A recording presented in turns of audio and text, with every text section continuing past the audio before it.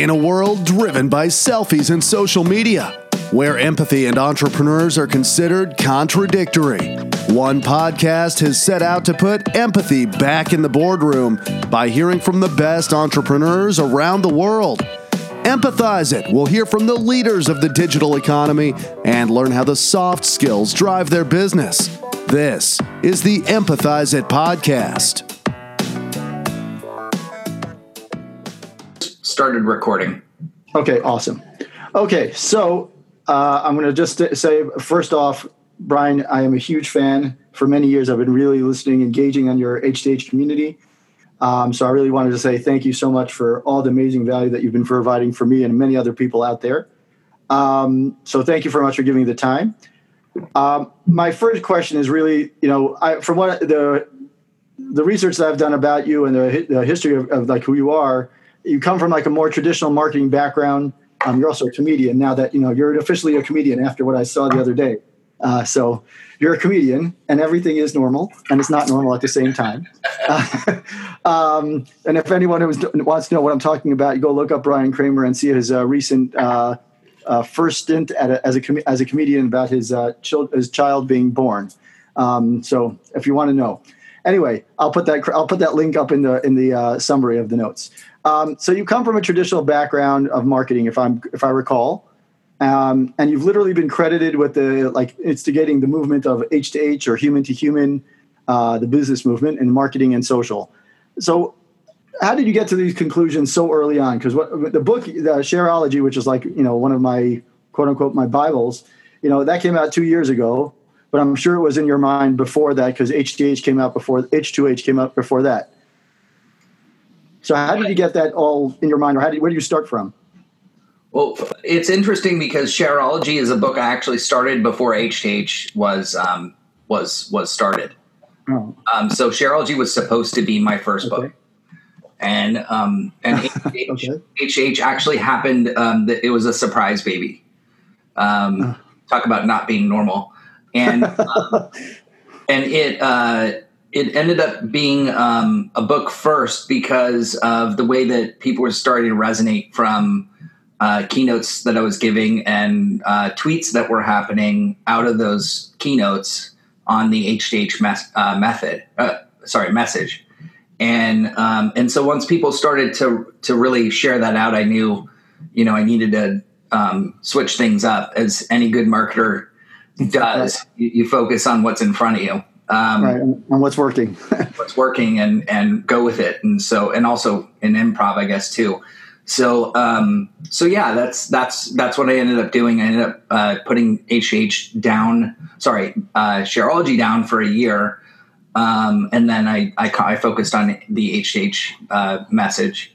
Shareology, though, back to your original question, how did I come up with it? I was really interested in why, where, how, and when people and brands share. I just thought, I still am. I think it's interesting why, just the psychology behind it really fascinates me. Right. It was something that I wanted to put a lot of time and effort into discovering. And as you know, in the book, I covered, a formula for sharing based upon 250 interviews that I did. And all kinds of things that came out of that research. And so it really was kind of like a personal endeavor to figure out why people and brands share. And that's where it came from. Okay. The book, I've read the books, cover to cover several times. And you asked this question that you kind of posed this question early on. You asked this question about how business leaders today can embrace the human or empathic approach to their leadership style. Yeah, and I'm sure, and in the book it's clear, but you give out the message. But why do you think that leaders are now willing to embrace this? That several years prior to the book coming out or anything before that, why would you think that they were hesitant then? Now they're saying, "Oh wait, this is more that human side is much more relevant today." Yeah, that's a great question. So I think most of what if social media really hasn't been around that long, and so I think most of us can remember back to before social media, right? Mm-hmm. And before then, brands in marketing, like just think back to the Mad Men days of marketing, and the message and the brand were controlled. Mm-hmm. Everything that came out of the brand's mouth was controlled, and what you wanted your audience to hear and see was, mm-hmm. for the most part, a controlled message. And now that when social media came out, it changed that. It made it so the customer actually had a voice, a global voice, or a local to global voice, and so brands had to relearn how to be able to change their communications methodology to understanding that they needed to meet their customers where they were at. The new customer can say whatever they like. Employees of your organization, what does that mean, right? They can say whatever, for the most part, whatever they like, as long as they're not hurting the brand. And so there are so many different avenues for what could happen that it's forcing a more human response from brands than the controlled message that they're used to. And the ones that I believe embraced it faster, and still to this day, actually, I still think it's a big challenge, mm-hmm. For brands to be able to really be as human as possible.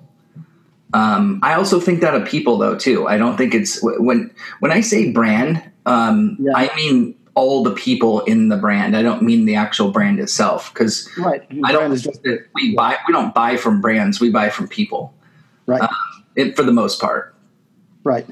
And yeah, I think that's a common misunderstanding that people even today, people think that there's a classic marketing statement that says people don't buy from brands, they buy from people buy from people. And I think people, for some reason today, I don't know why it is, that they think that, they think that has shifted for some reason, even especially in today, especially with social media, people want to crowdsource their purchases, or they want to see what other people are buying, and they're influenced by other people. And they don't necessarily have that brand affinity that they used to have when they only had a couple of choices. Yeah. Today's customer is fickle. And there's brand loyalty still, but that brand loyalty is diminishing because there's now more options for just about everything that we buy, and that's both on the business and the consumer side. And the fickleness, it comes down to one thing, and that's experience. If you have a bad experience, lose the customer. If you have a good experience, you keep the customer. And experience is so wide. When you use the word experience, it travels from physical experience to online experience, and all of that has many, many facets of experience in both of those places, on the phone as well. So really focusing on experience has become probably one of the most critical areas for every company. Yeah. It's true. I was actually last week. I had an experience actually on Fiverr, which is I'm just mentioning because that was the one that's like most memorable to me. I was using one of their services, and instead of sending me the typical receipt, I had this experience where they sent me this, instead of just saying here's your receipt, which you all are very familiar with. They sent this thing saying here's one less thing you have to worry about, kind of statement, and they changed the message to be a little bit more. You've just been more productive in your day because you got this this thing that you need to get solved. And instead of calling it a receipt, they just kind of said, "Here's your what I forgot what the word was. That there's proof of productivity kind of thing."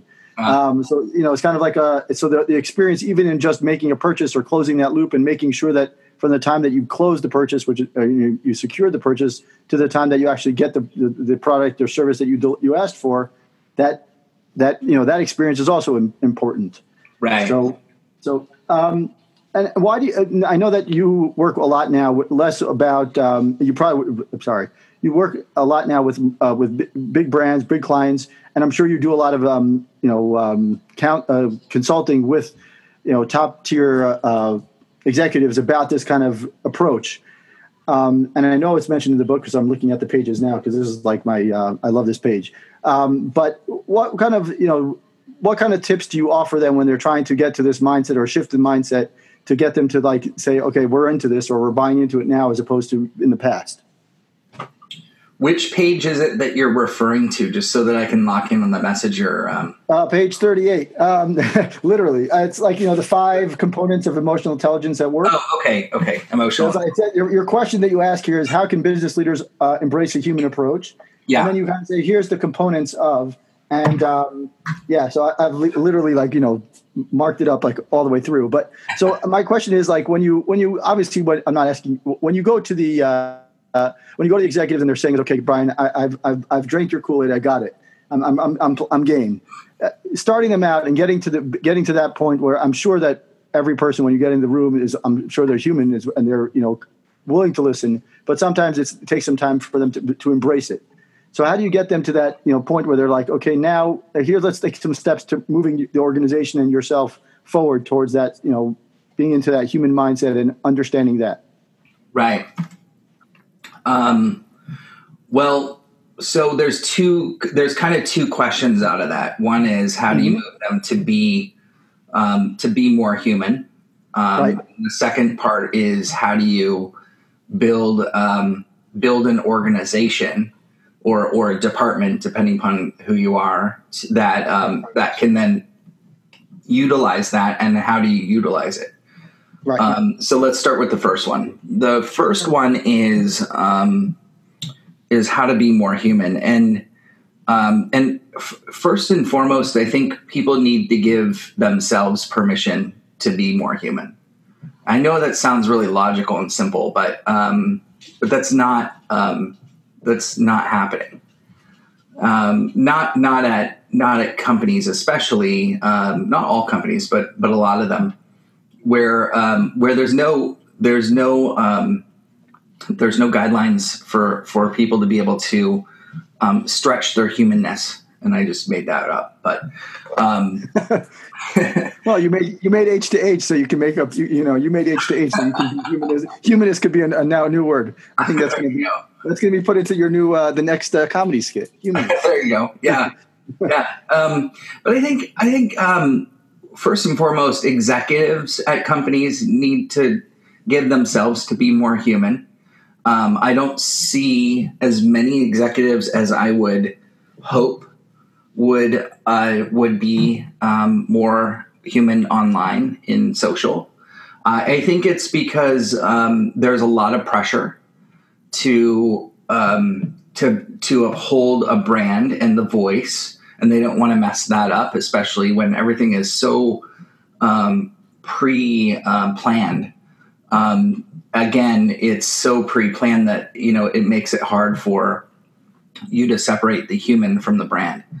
And so bringing those 2 things together is important, but allowing and giving people permission to do things that are of themselves within boundaries. And that's really what this is all about, creating those boundaries, clear boundaries on what it means to be human within our organization. So that's first. And I think that more people would probably stay at companies if they were allowed to do that, and had those boundaries created for them. 2, actually within that, I'll do a 1B.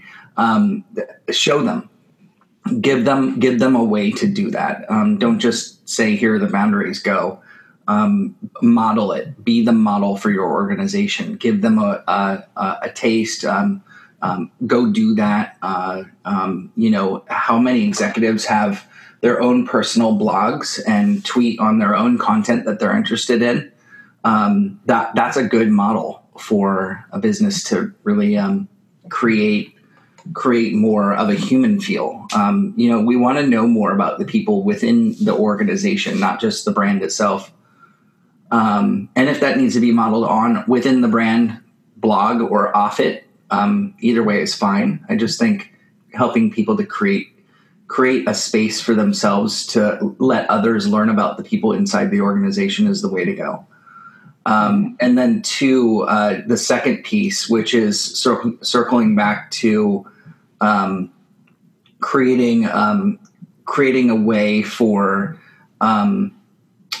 see, I just lost my train of thought because number one was I felt like it was so passionately good. Oh, right. No, it was great. No, part one was amazing because you were talking about giving themselves permission to be more human and being an example.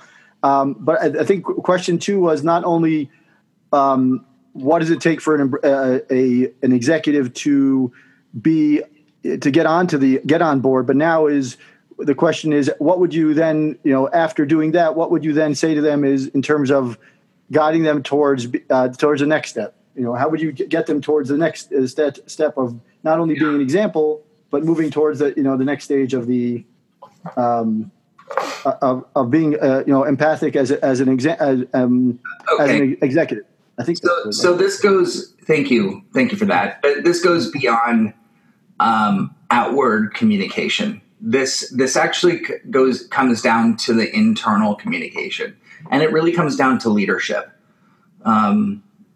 I think one of the biggest things missing from creating a human organization at the root base is trust. The amount of trust that you put in and build those right boundaries and the right communication will equal the amount of humanness you're about to put out to the world. And if you're not creating trust within your organization, if you're not creating the right levels of communication for people to be able to say what they feel on a project or personally, as people are building relationships with each other in creating these human organizations that are going to build products and services that are going to be put out into the world, that inside path, that communication that people are putting together, the behaviors that they're building based upon what executives are doing by example, which is not creating in some cases those levels of trust and not creating openness and not creating a place for them to be able to talk openly, and in doing that, it's actually having the adverse effect externally. So it's interesting because most people would say, well, let's create, a platform where we're going to feed everyone the right tweets and the right Facebook posts and the right things to say. And here's all the content you can use. Go. To me, that's a great way to start, but it's not the answer. The answer is to help people actually speak from their heart and do it in the most amount of trust possible within boundaries that you have trained them on.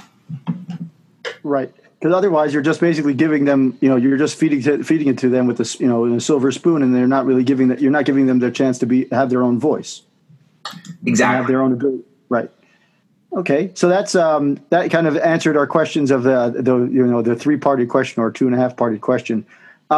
When you were, I'm going to ask you a question. I don't know if it's like a fair question, but maybe are there any brands that you say now you're like, wow, these guys really get it in terms of being human besides your own? Because I've actually do read your blog religiously.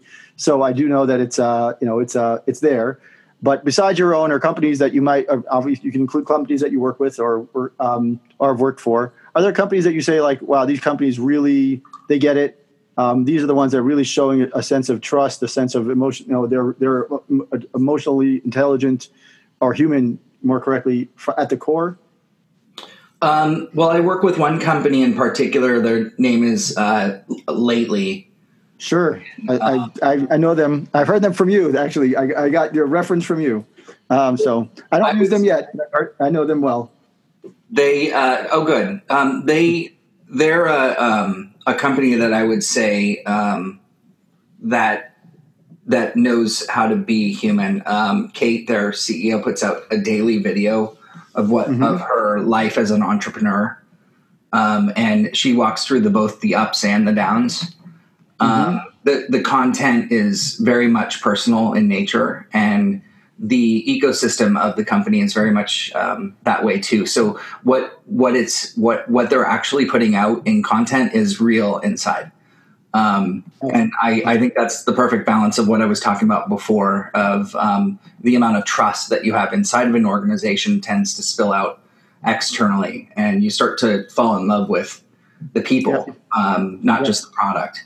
You want them to love the product, obviously, but you also want to put because no product is perfect, right? And so you're trying to build trust that this product is going to grow with you, and we're gonna move toward something that we can all use together. And am I willing to put my money with you versus everything else out there to make that investment both in what I need now, but also where you're heading.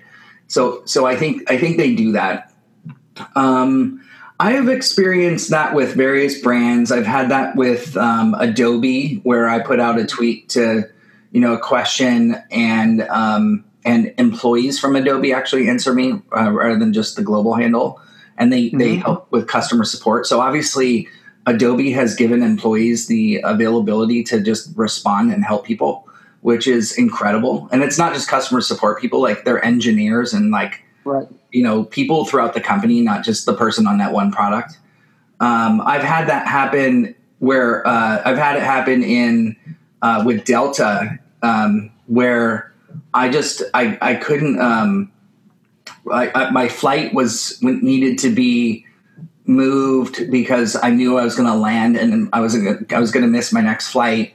And I had internet on the flight before, and I sent a direct message to them, and they corrected it over DM on Twitter. And the guy just said, "Hey, no problem. I just moved your flight up to the next one. You'll be fine." And I'm like, "That's awesome." My God. So there are many examples of ways that it affects the customer. But most brands that we look at them in terms of who the evangelist is. Right. So if I were to throw out Apple, you might say either Steve Jobs or Tim Cook. If I were to say Amazon, you might say Jeff Bezos. If I said Tesla, you'd say Elon Musk. And so despite the trouble, he's a little bit of trouble he's in right now. Yeah, trouble or not, you identify Absolutely. the organization by the human brand that they've created around him, or he's created around him, and the same thing for the other organizations. What I'm talking about is creating human brand around everyone that works for you, or most everyone that is comfortable with being out there doing that. Not everybody's comfortable with that. And so the more that people want to be themselves out of the organization, and you want to give them a way to express their love and passion for the company they're working for, and help others around products and services that they just already know about, you'd be utilizing almost an entire workforce to do something that's underutilized. Yeah. Okay. I know that we're closing on the time that we scheduled, so I don't want to take your time because it's super valuable, and I appreciate every minute of it. So I wanted to ask a question more of like, what's Brian, besides being a comedian, looking on to being a comedian, what is Brian Kramer looking forward to, or projects that he's working on in the next couple of 6 months to a year that I can buy another book that I should be like reading as a Bible or something else? Big plans? Yeah. Thanks, man. I appreciate you asking. I half of that answer is I don't know. The other half of that answer is I did just, it's been a couple years since I've written a book, and I purposely held off because I didn't want my next book to be forced. I wanted to feel like really passionate about it, and like it's going to help both me and everyone out there that feels like this book helps. And so I can't say just yet what exactly the book is, but this is the first time I'm publicly announcing that I just started a book. So I know your wife just came out with the book not too long ago. So between the two of you guys are like you're the publisher's dream. She's excited.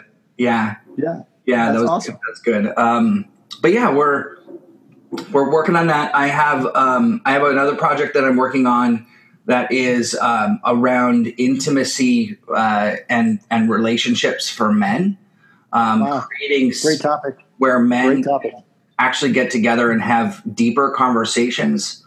And this is around being better men in the world, and being and having better relationships. Right now, the stigma is we go to a football game, we go to the sports conversations, we go to high level, conversations that aren't as intimate as what we might perceive women to have. And I think that's because maybe we don't have these gathering spots for us to go to. Not that we have to go have pedicures and manicures. We could, but there's I think something missing from that. And so that's actually a personal project of mine that I'm working on. It's a great project. It's a great project. It's a global problem, and it's probably, timing, I'm sure, is nothing better than that what's going on, because I'm sure there's a lot of, it's always been a stigma both for men and for women, but respectively, in however you want to look at it. But that's a great project to have in terms of trying to help men feel more comfortable with themselves internally, emotionally, whatever you want to call it. And for the same reason, have women feel more comfortable with the person, if men that they're with and the male figure that they're with, so that they can feel more that they're listening and that they're tapping into something greater than just, like you said, sports and that high level stuff. Yeah. And giving them a place to hang out that's not around, and you're going to actually have a physical place. I mean, I'm sure you don't have the whole plan out completely, but it's like a physical place as well as more of like the conversation.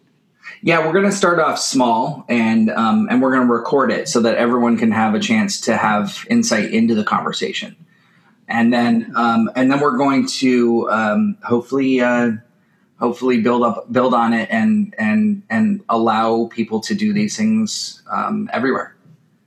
That's a great model. Yeah, a great model. Yeah, so that's another one, and then finally the last piece is I'm doing executive coaching. So I'm actually venturing a little bit outside of just marketing work and doing coaching work with executives and marketers and individuals, solopreneurs, business people that want to grow and expand their life. So I'm taking everything I've learned, and I'm really passionate about helping them grow. So that's the last thing I'm going to be working on. Okay, well, those are three huge, very lofty goals, but very, very realistic for someone as experienced as yourself. So I'm going to, since we're 4 minutes over time and I don't want to take too much of your time, I'm just going to say thank you very much. And I wanted to really tell you that from literally, this was like you were on my top 10 list when I wrote down the list of people I wanted to reach. And, within a minute or 2 minutes of the time that I posted my post on Facebook, you responded, and I was just like, if this happens, it would be like a huge score, and it happened so quickly. So thank you. Really, really honored. And I look forward to, hearing about all these projects and seeing what else comes out from Brian Kramer. Thank you, Mordecai. You and I have been going back and forth on social media for, I can't tell you how long. And regardless of the podcast, it is a true pleasure to get on this podcast. I know it's audio, but I can see your face, and to have that relationship and to build on it, and to one day shake your hand and give you a hug in person is going to be one of the best. I hope the day comes that you come to Israel before I come to see you out in California. But if it doesn't, I'll still be happy to give you a huge hug. Either way. All right. Well, thank you so much, Brian, and take care. And I look forward to seeing what comes next. Thank you as well. I look forward to seeing you too. Cheers. Awesome. All the best. Bye-bye. Be sure to sign up for the podcast on iTunes and Stitcher. And remember, the next time you're doing business in the digital economy, make sure to empathize it.